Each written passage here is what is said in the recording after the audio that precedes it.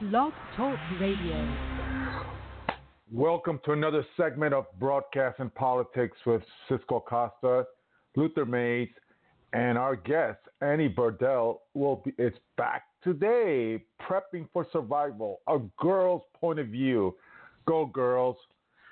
All right, she'll be on in the next 5 minutes. She'll be on. But let me get started with my little monologue here that I basically have come to the conclusion that the socialist Democrats or progressives or Bolshevik or communists, whatever you want to call them, they have gone to the extreme left on abortion, on immigration. Now the latest, I don't know if you heard, my audience, but they want to give Social Security to the illegals. That's part of the platform in 2020. So, as crippling as Social Security is that,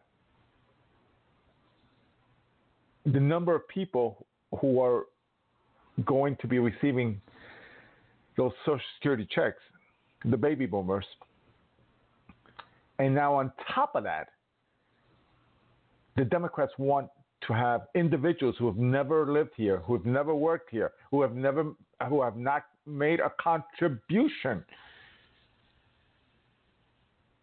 to get the same benefits that you and I and everyone else that has worked and lived in this country for a long time, forever. So they're basically the redistribution of wealth now has gone to the extreme. Because one part of the redistribution was let's tax these individuals, middle class, the rich. Now they're going beyond that point. And as some political analysts on the left have said, that if they continue on this path, which I'm going to let them, I will not stop them. They want to go ahead and push that socialism, that Venezuelan socialism, then go ahead. But I think that will guarantee a landslide for President Trump, because the more I hear about this gearing towards the left, to the extreme left, the more people are going to be abandoning that party. And that's a good thing, because you definitely cannot understand.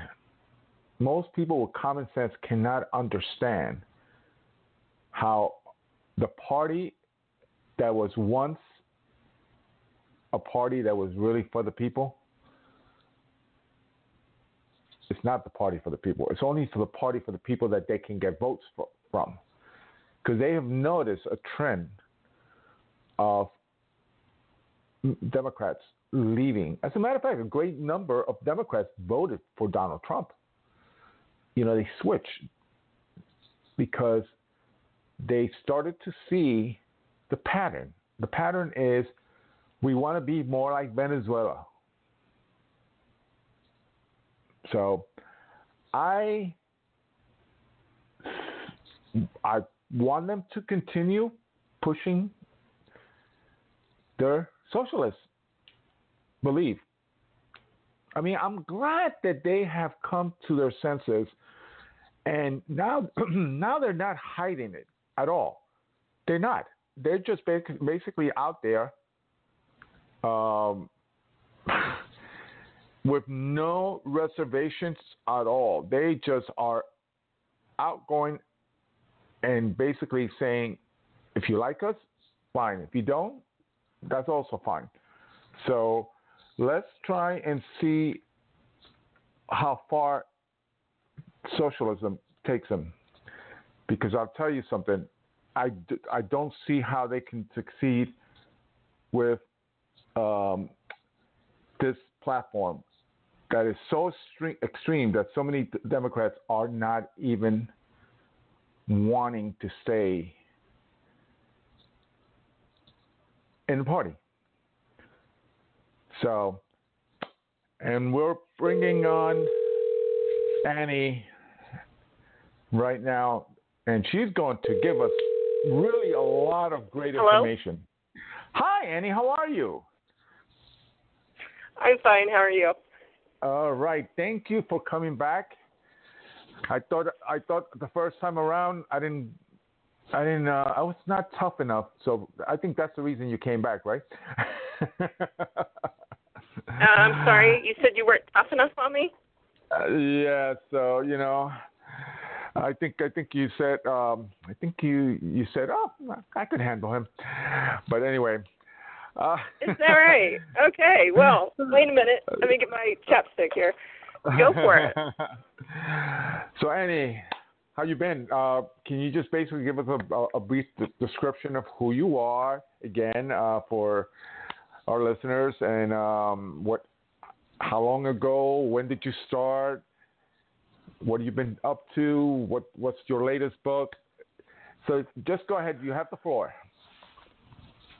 Well, I'd be opening a can of whoop-ass tonight if you don't think you were tough enough on me. So the challenge has been laid down. I accept. So my name is Annie Burdell. I started the website Prep@6. We are all over Facebook, and I back in 2011, and it has been such a pleasure getting to know people and opening the eyes up to not only preparedness, but why we actually prepare, and one of those hopefully we'll be discussing tonight on your show. I just recently, and I'm blaming this totally on you, because about a month ago I was on your show. I'd had a radio show a few years back, and life happened and took a hiatus, and because of the shit you gave me the last time, I decided to jump on opening up a new radio show. So you were my very first guest.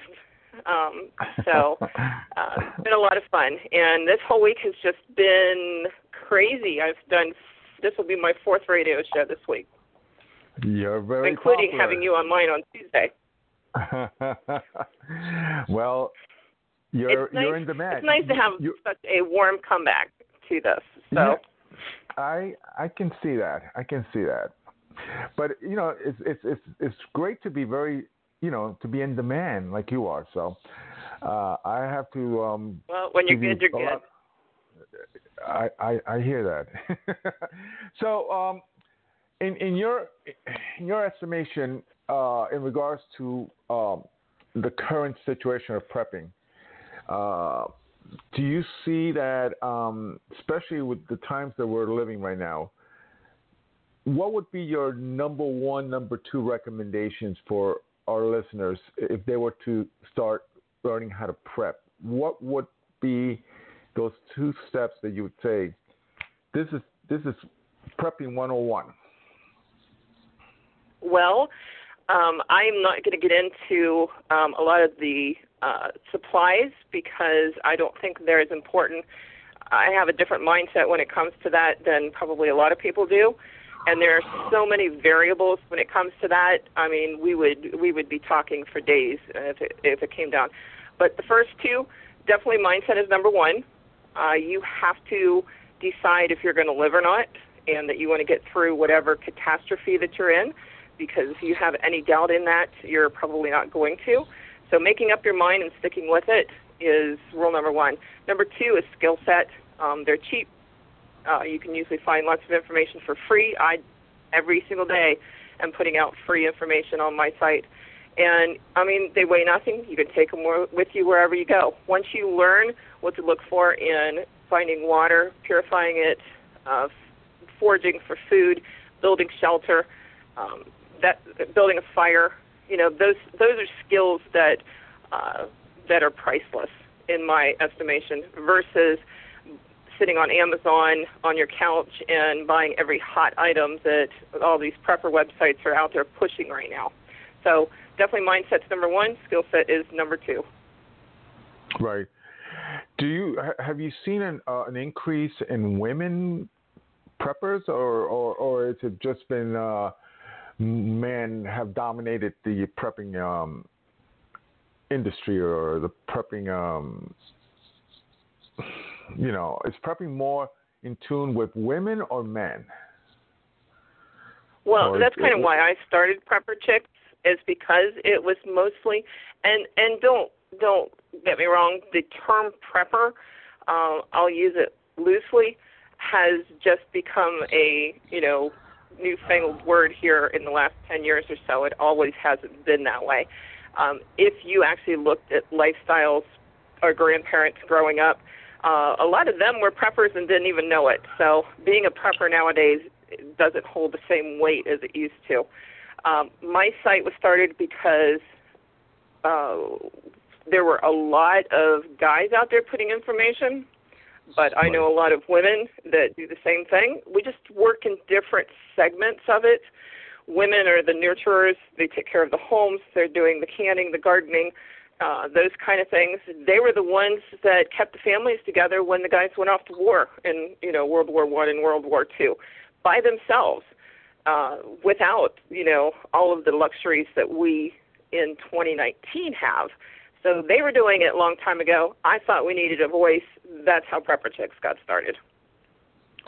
And would you say that your website, even though it's prepping for girl survival, do men basically are they participating also? Are they? I refer to them as our stalkers. Yes. Mhm. Yes. Yeah, we're like a 60-40 split, and okay. and the 60% being the guys. We share a lot of information that covers a lot of genres, so it's not just prepping or canning or the stuff. I'm big into tactical stuff, so I have a completely separate tactical section that talks about firearms and things like that, blowing shit up.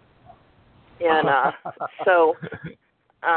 but we also get, single dads that are raising daughters, because we talk about things that other sites don't, such as, female issues specifically tailored towards us. And they're like, I had no idea. I was talking to a single dad because I'm reworking my website, and I'm like, what do you guys need on here? Because it's for them. It's not for me. I've always paid for this myself. I don't accept advertising because I don't want somebody to put their thumb on me and say, you can't do that. But so I ask my I guess, fans, whatever they're called, what do you guys need? And, I had a single dad I had a long conversation with. He goes, I appreciate everything that you put out here because I'm trying to raise my daughter. And right. we talk about those things that dads don't normally think about, because he's like, put up stuff like, the first time I tried to brush my daughter's hair, I did it from the top down and it about ripped all of her hair out, versus women know normally you start at the bottom and you work your way up. So it's things that we take for granted as females that I put up there, and that might be why we have a lot of single dads and whatnot that are on our page. But hey, whatever works at this point. We all need to come together. How significant was the all these reality shows in regards to prepping that have been on cable? Do you think it was productive, positive, neutral, or negative towards what preppers actually are doing? So you want me to use the D word? You can go ahead and use whatever word. We're not regulated by the FCC here. So, Prepper Chicks was before that illustrious TV show Doomsday Prepper, and that came on, and it did a lot of good because it brought the prepper, the mentality out into the forefront. Even though it's made for TV, a lot of the people a lot of the people that are on that show are friends of mine. Actually, on my radio show next week is Survivor Jane, who was on the last few series or years of the show with her husband Rick. And these people are just like us. Some of them though will admit that they were paid to perform certain things on the show. It's a TV show, and they have to get ratings, so they glamorize it as much as they felt they needed to. But in that respect, it did wake up a lot of people to, hey, maybe I should think about this, and it did put some information out there on how people can do things. You had to pick apart, what was meat and what was, bad stuff. But so they are what they are. There's still a lot of good shows out there that you can watch relating to this. I mean, you just have to use your common sense and, figure out what works and what doesn't, or what is put in there specifically just to get ratings. Because it is reality TV to some degree.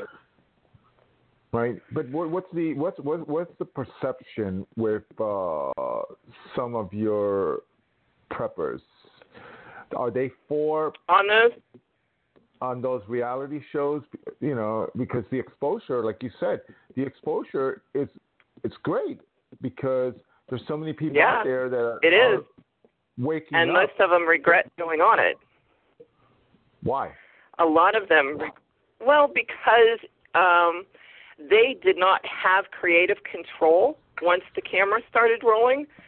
So some of them were misconstrued as being a little off the wall. I was courted for the show, absolutely turned it down. I ain't doing that. Rule number one in prep or whatever is OPSEC. You just don't do that. They were giving away so much information, we could pinpoint where these people lived, and that's not what we do. So I know for the first few seasons on my page, we would sit there and we would discuss the shows. Some of it not too politely, but So, I mean, it is what it is. For each their own. Not my cup of tea, though. Got it. Now, when it comes to the level of preparedness on a state level or on a local level, let's say, for example, in states in the Midwest, which is we're going through a lot of hard times because of the rain and the flooding. How well prepared are some of these states that are constantly either they get a lot of flooding or tornadoes? In your estimation, at the state level, at the state level and on a local level. But let me finish the last part of my question. So the part that is how well prepared are these states, and in your opinion, do you find that a lot of the preppers who live in these areas are basically doing their own thing because you're part of that prepper community, or are they just basically saying, we'll work also with whatever the state has, or are they just going on their own and saying we won't depend on them? I think it's twofold, actually. I think it's a little of both. Our federal government, I'll start there, sucks at preparedness. Our FEMA department is a joke, in my opinion. You look at your states, I would agree the same way. We just have to declare a natural disaster, and we bring in, the troops. That's their idea of, it's so. It's going to get me in trouble, isn't it? Go ahead. I have a lot of friends and family that are in the law enforcement business, and they will flat out tell you their job is to clean up the mess after something happens. That's the same mentality we see with our federal government and with our state government. Cities are a little bit different because it is local people more so that run these. Actually, in a coming show that I have, I'm going to have someone that works with CERT, which is the Civil Emergency Response Team, and how to get that started in your group. Personally, I think we need to have more of that in each city. So we're going to discuss how you can get that running, what it is, how you can get involved. Preppers, though, shy away from that kind of stuff because it's OPSEC and we don't want to tell people what we're doing and all of that. So, but the problem is we have to stick together to get through something. If we're looking at the Midwest right now, they're totally underwater. Right. I mean, they're just inundated. And the only way they're getting through that right now, if you read the news, is because they are sticking together and because they are helping each other. If we're smart, we should already be working on those kind of things right now in our own communities so that way when something does happen, we have a plan. And we need a plan A, we need a plan B, and we need a plan C. And that's where I think there's a weakness within the prepper movement in that specific area. So that's something that's hot on my list to address over the coming year and get information out and kind of try and help people relax a little bit that, everybody's not a frickin' marauder prepper who was on one of the shows one time talking about how his prep was he was just going to go steal stuff from other preppers and things like that. Now, you get somebody that constantly runs their mouth about prepping, somebody like I do, it might put a target on our head, but I think the benefit of it outweighs, the risk of what I'm doing. Right.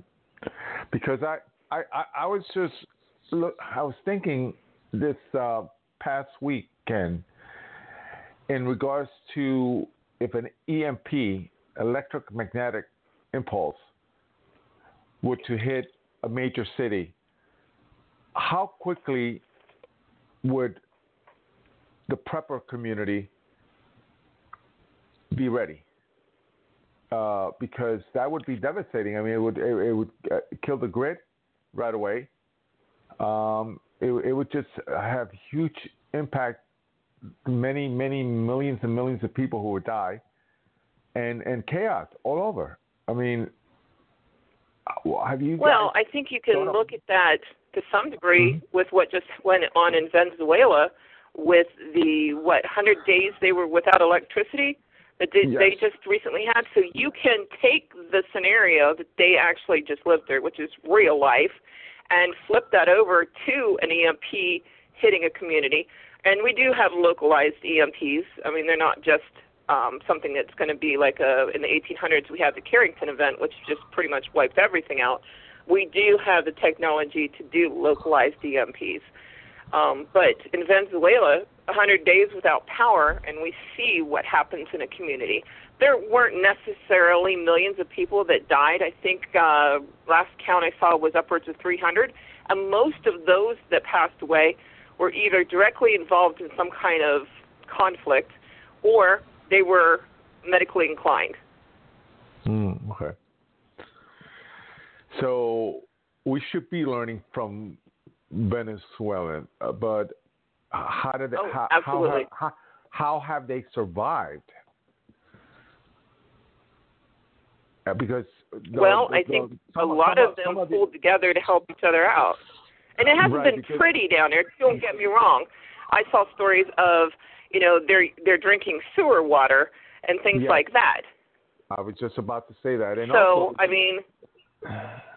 also, also the crime aspect, robbing and breaking in and stealing, that's been going on, during all these 100 days.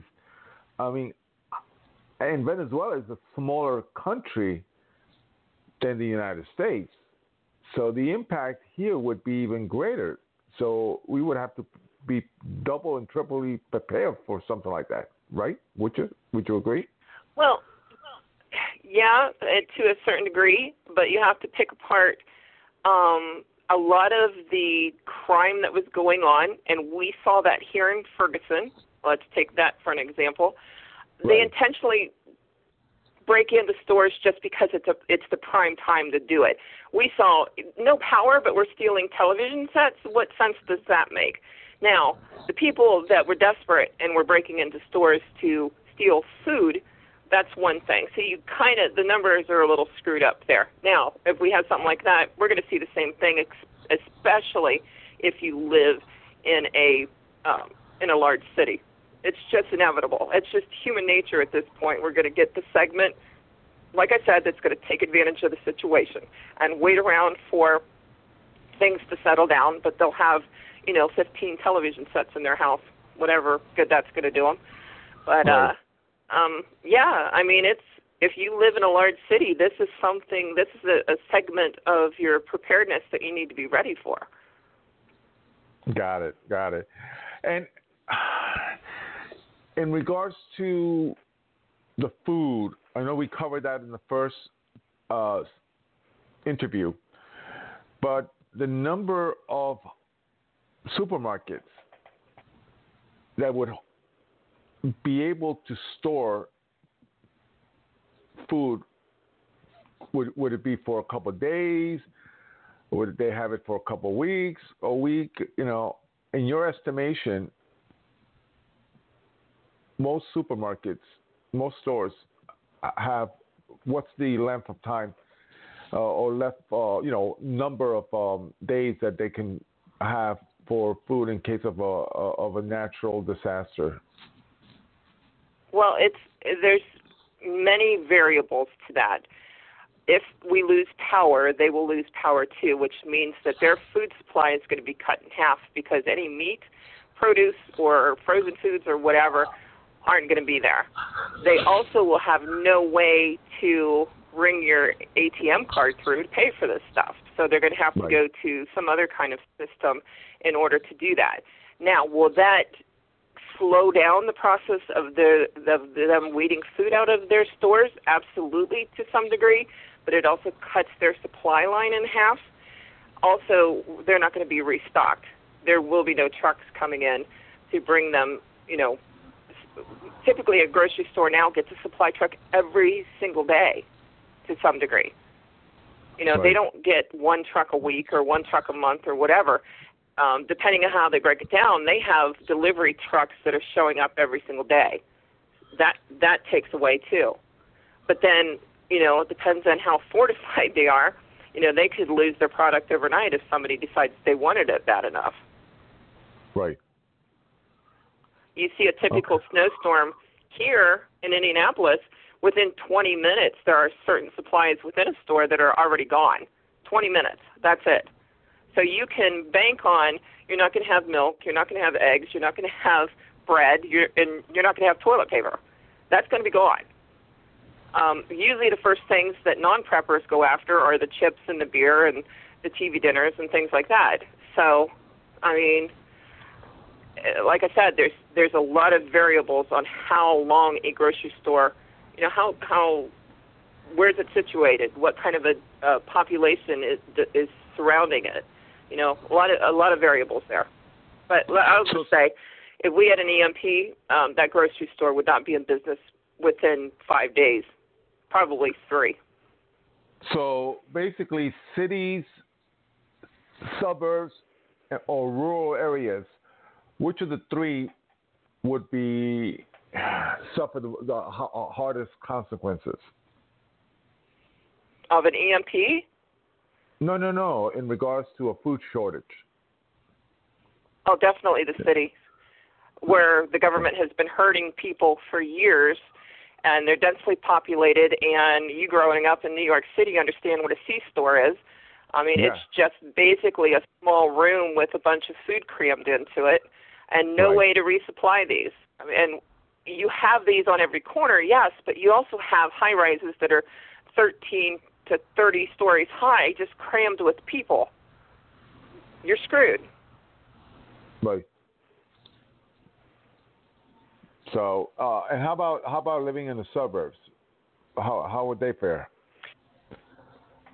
They have a much better chance, I think. But the problem that we're seeing that they saw in Venezuela is the opposing government was sending out these motorcycle gangs to round up supplies. So, you have in a suburb the tactical advantage of having neighbors if they are on the same page as you versus being, say, out on a farm where you're more isolated. So it's but you're still kind of in the same situation. You might have a larger Walmart around or something like that to your advantage, but you're still dealing with a lot of people. Now, can you fortify? I lived in the suburbs when I moved to Indianapolis for a little over 10 years. You know, right. I had, and this is where the government hurts us, and they double speak because FEMA's telling us that we need to be better prepared, but the government puts all these regulations on us that we can't have chickens in the city, you know, blah, blah, blah, blah. We can't catch rainwater, things like that. So, I mean, you're going to have to pick and choose what rules that, you know, if you're going to break some rules there, you know, quite honestly. But right. You can still grow food and raise animals in a suburb setting depending on a lot of things, depending on where you live. Fantastic. I mean, I think that's great information in regards to the different demographic areas that in regards to surviving an EMP or any natural disaster. Now, let's get into your books because you're an author. You've been writing books for a long time. How long? Well, my first book came out in 2014, so 5 years to be a published author. Before that, I just, you know, dallied around with it. What got you into writing? And by the way, congratulations on your joining the special club called the Book Hub, right? Yeah, that was nice. I started to write post-apocalyptic books because when I started Prepper Chicks, I started a radio show, and so I started bringing in people that talked about preparedness in down-grid situations. And, right. Of course, these authors that are out there, after Patriots, you know, some of these great books that are tailored towards a down-grid situation, I started interviewing the authors for that. They were all guys. And if you read their books, the female parts of them weren't, in my opinion, again, representing the female population that I know. I know a lot of women that are very strong, capable human beings, and a lot of their books did not portray that, and it pissed me off, and I'm like, screw this, and decided to write my own books. Girl power, right? Absolutely. Yeah. So you enjoy that whole aspect of writing books? I mean, because it does take a lot of patience to and calculating and analyzing, writing about something that you're very passionate, because I can tell how passionate you are about prepping. Some days it can be more trying than others, but I get a lot of distractions occasionally that warrants me having to set up some boundaries there. But writing comes easy to me. I've done it all my life, and and even in high school, I was actually, my English teacher is a good Facebook friend of mine, and she reads all my books, so no pressure whatsoever, right?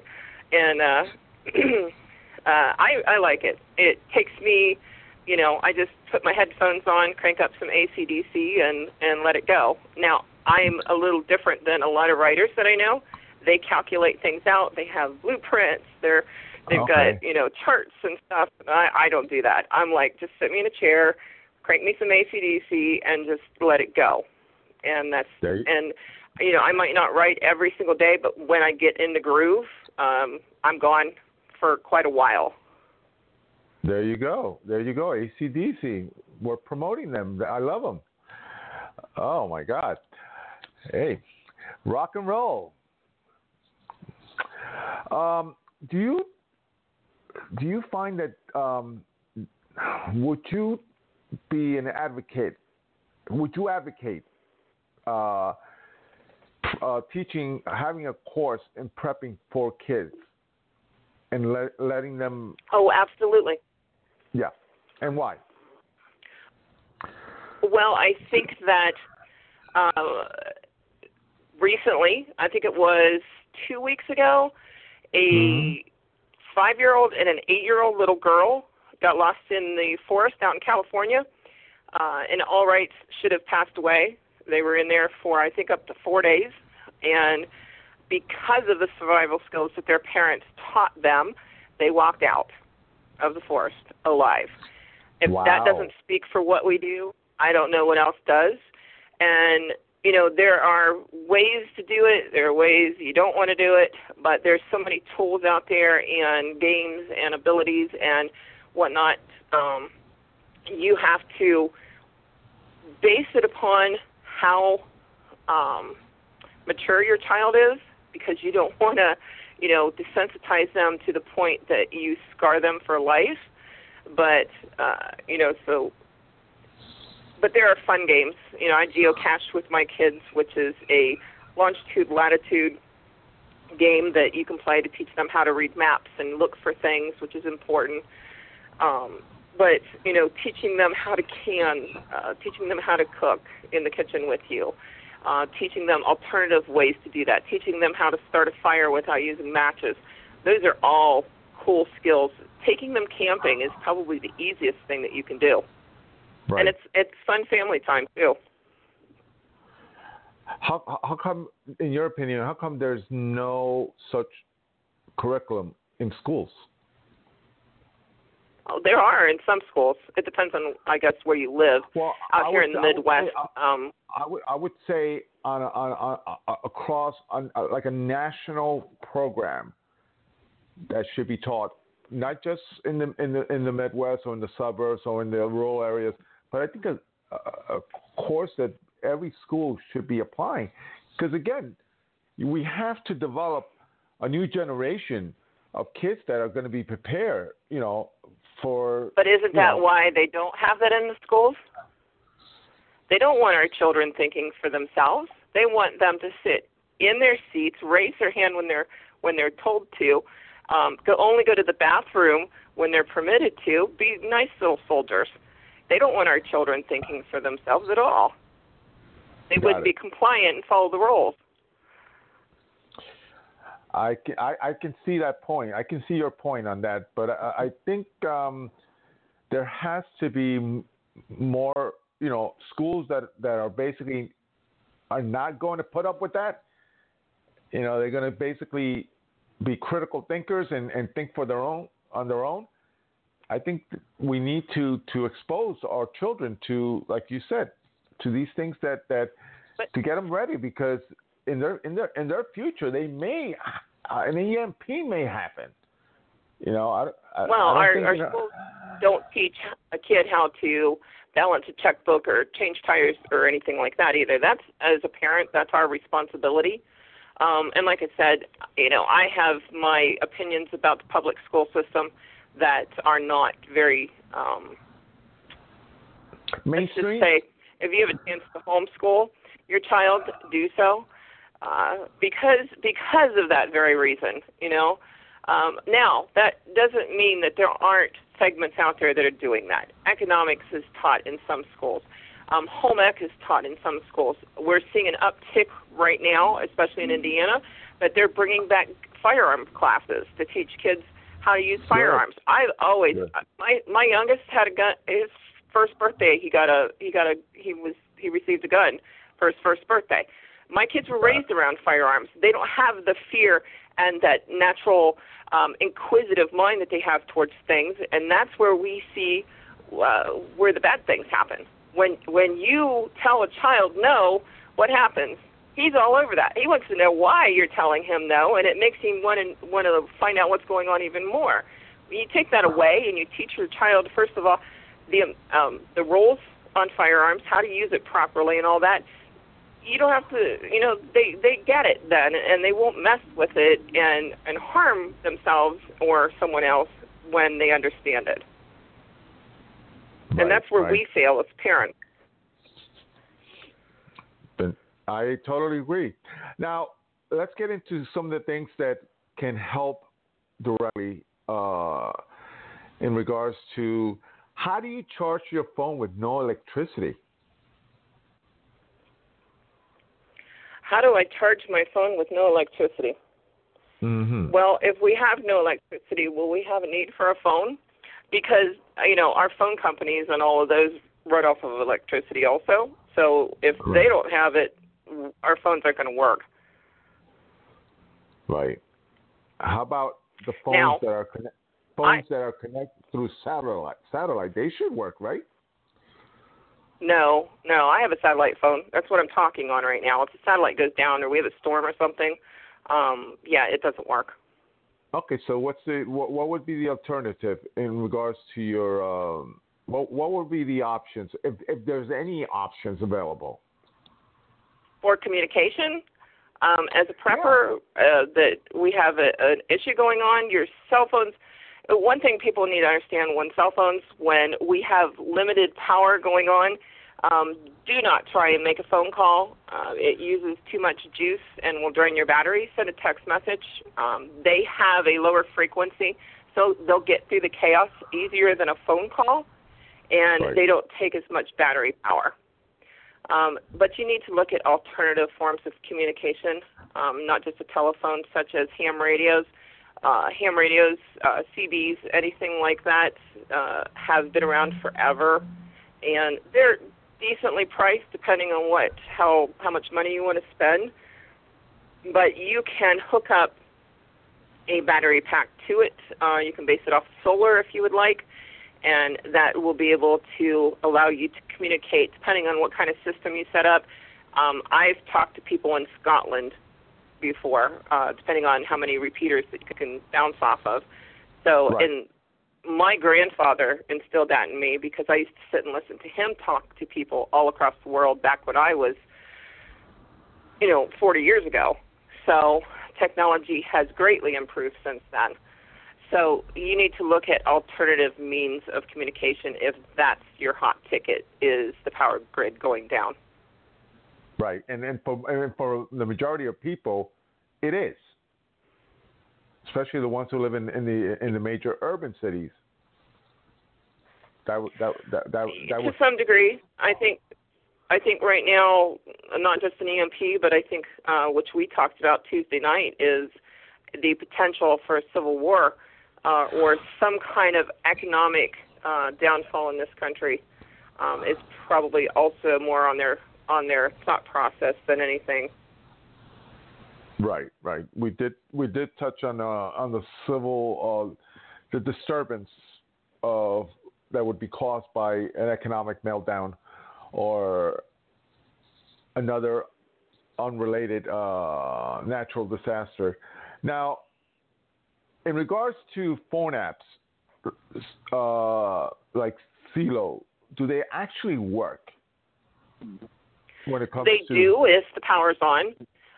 Okay. I have a group of girls, shout out to them, my prepper chicks out there, who are, we have girls in Australia, we have them across the country here, and we actually just, we're looking at alternative means of communication between each other because we're family.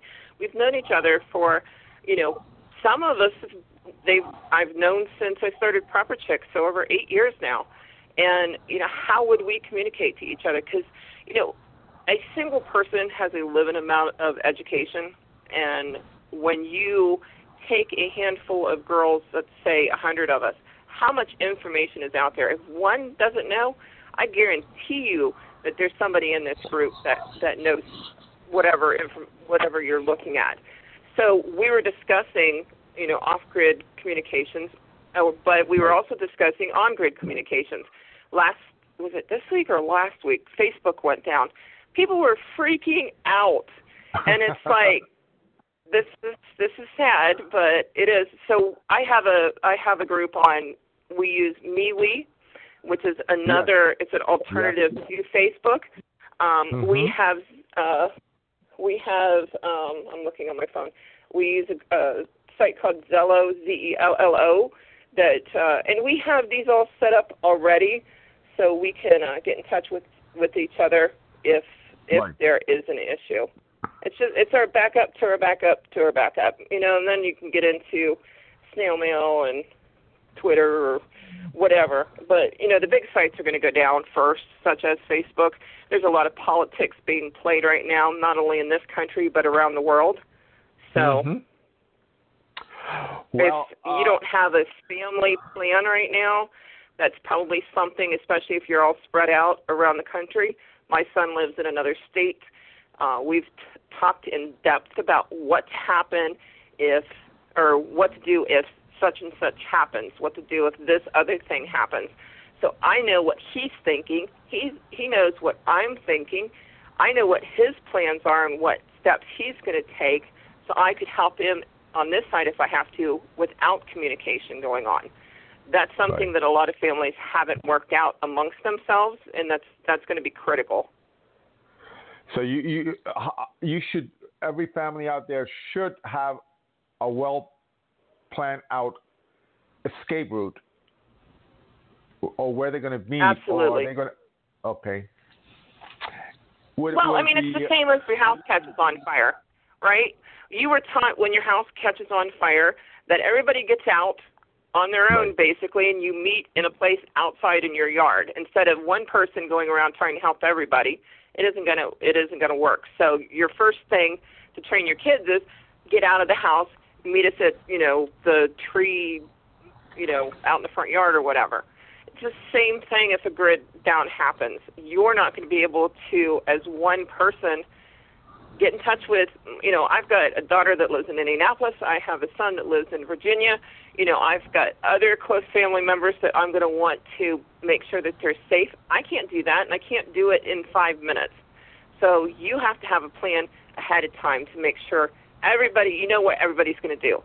If you're home, there was a huge fire in Houston right now at a refinery, and they did an evac. They told people to leave. So if I say, okay, Cisco, you have 30 minutes right now. You're at work, and you have 30 minutes to evacuate the city. That means you have to go find your family wherever they're at, school, home, another job, whatever, and then determine what you're going to get out of your house. Right. You got 30 minutes. This is where we fail because we don't have a plan. That's very. I like what you just said. But one of the things that I find it would be if someone lives in New York, another person lives in California. If there's a major natural disaster or an EMP, forget about getting on a plane. That's going to be ground. All air is going. Getting on the road. There's going to be military blocks. I mean, they're going to be. So, how are you going to be able to get together? For individuals and families that live in so many different parts of the country. That's a huge I think challenge. the first thing it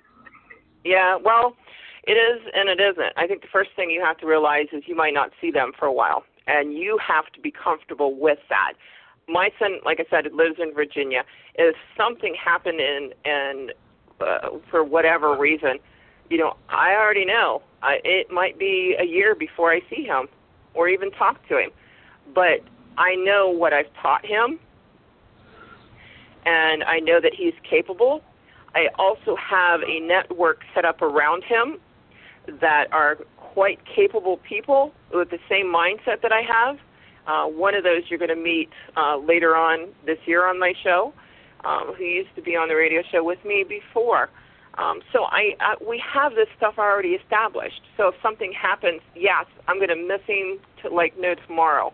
But I also have the assurance that A, he knows what he's doing, and B, he's got a network to work with until we can get things reestablished. Now, you can also, and one thing that people don't realize, if for some reason the satellites go down, you need to have things like good old-fashioned paper maps in your vehicle. If he drives from Virginia home, his GPS might not work. So what's your backup there? People don't know how to read maps anymore. These kids growing up, that's one thing we don't teach in schools, and it's detrimental to our survival is to be able to pick up some kind of topographical map and be able to read it and have a plan. You know, my son has maps that I've highlighted, you know, routes home, A, B, and C. This is the way you're going to go. So I know which way he would be coming. I have a question from one of our listeners. How about teaching a character about moral standards and what's right? Teaching, I'm not sure I understand. How about teaching a character about moral standards and what's right in regards to, you know, working together? I think what listeners is mentioning is if you're working together and you have those moral standards, each individual, you know, teaching kids what's correct, what's right, and build and developing those characters for children. I think that's what in a downgrade situation or just in child rearing, because those are two very different things. I think it's basically based on what we just discussed in regards to teaching kids in regards to how to prepare themselves. You know, having a curriculum. I think that's what my listener is implying. I believe that's what she's implying. Well, then let me show you this curveball, because this is something a lot of people don't think about. I have very polite children. That's how they were raised. They say yes, ma'am, no, ma'am. They do no harm to anyone else. How fast would that get them killed in a downgrade situation? Probably very fast, because people would be apt to take advantage of them. Not everyone on this planet is like that. There are people out there, believe it or not, that take advantage of people like that. So conversations that I've had with my kids, mindset was my number one prep, and there's a reason for that. The bad guys already live in that reality. They're already living in how to screw someone over, how to kill someone, how to take advantage. My kids don't live that reality every day. If we had a downgrade situation and something that's going on, say, like in Venezuela or even in Chicago right now, my children, being taught the way they have been, stand a very good chance of being harmed in some way. So they were taught to have a on and off switch and taught street smart skills, so that way if they had to do that, then they will. You know, our goal, number one, is to survive.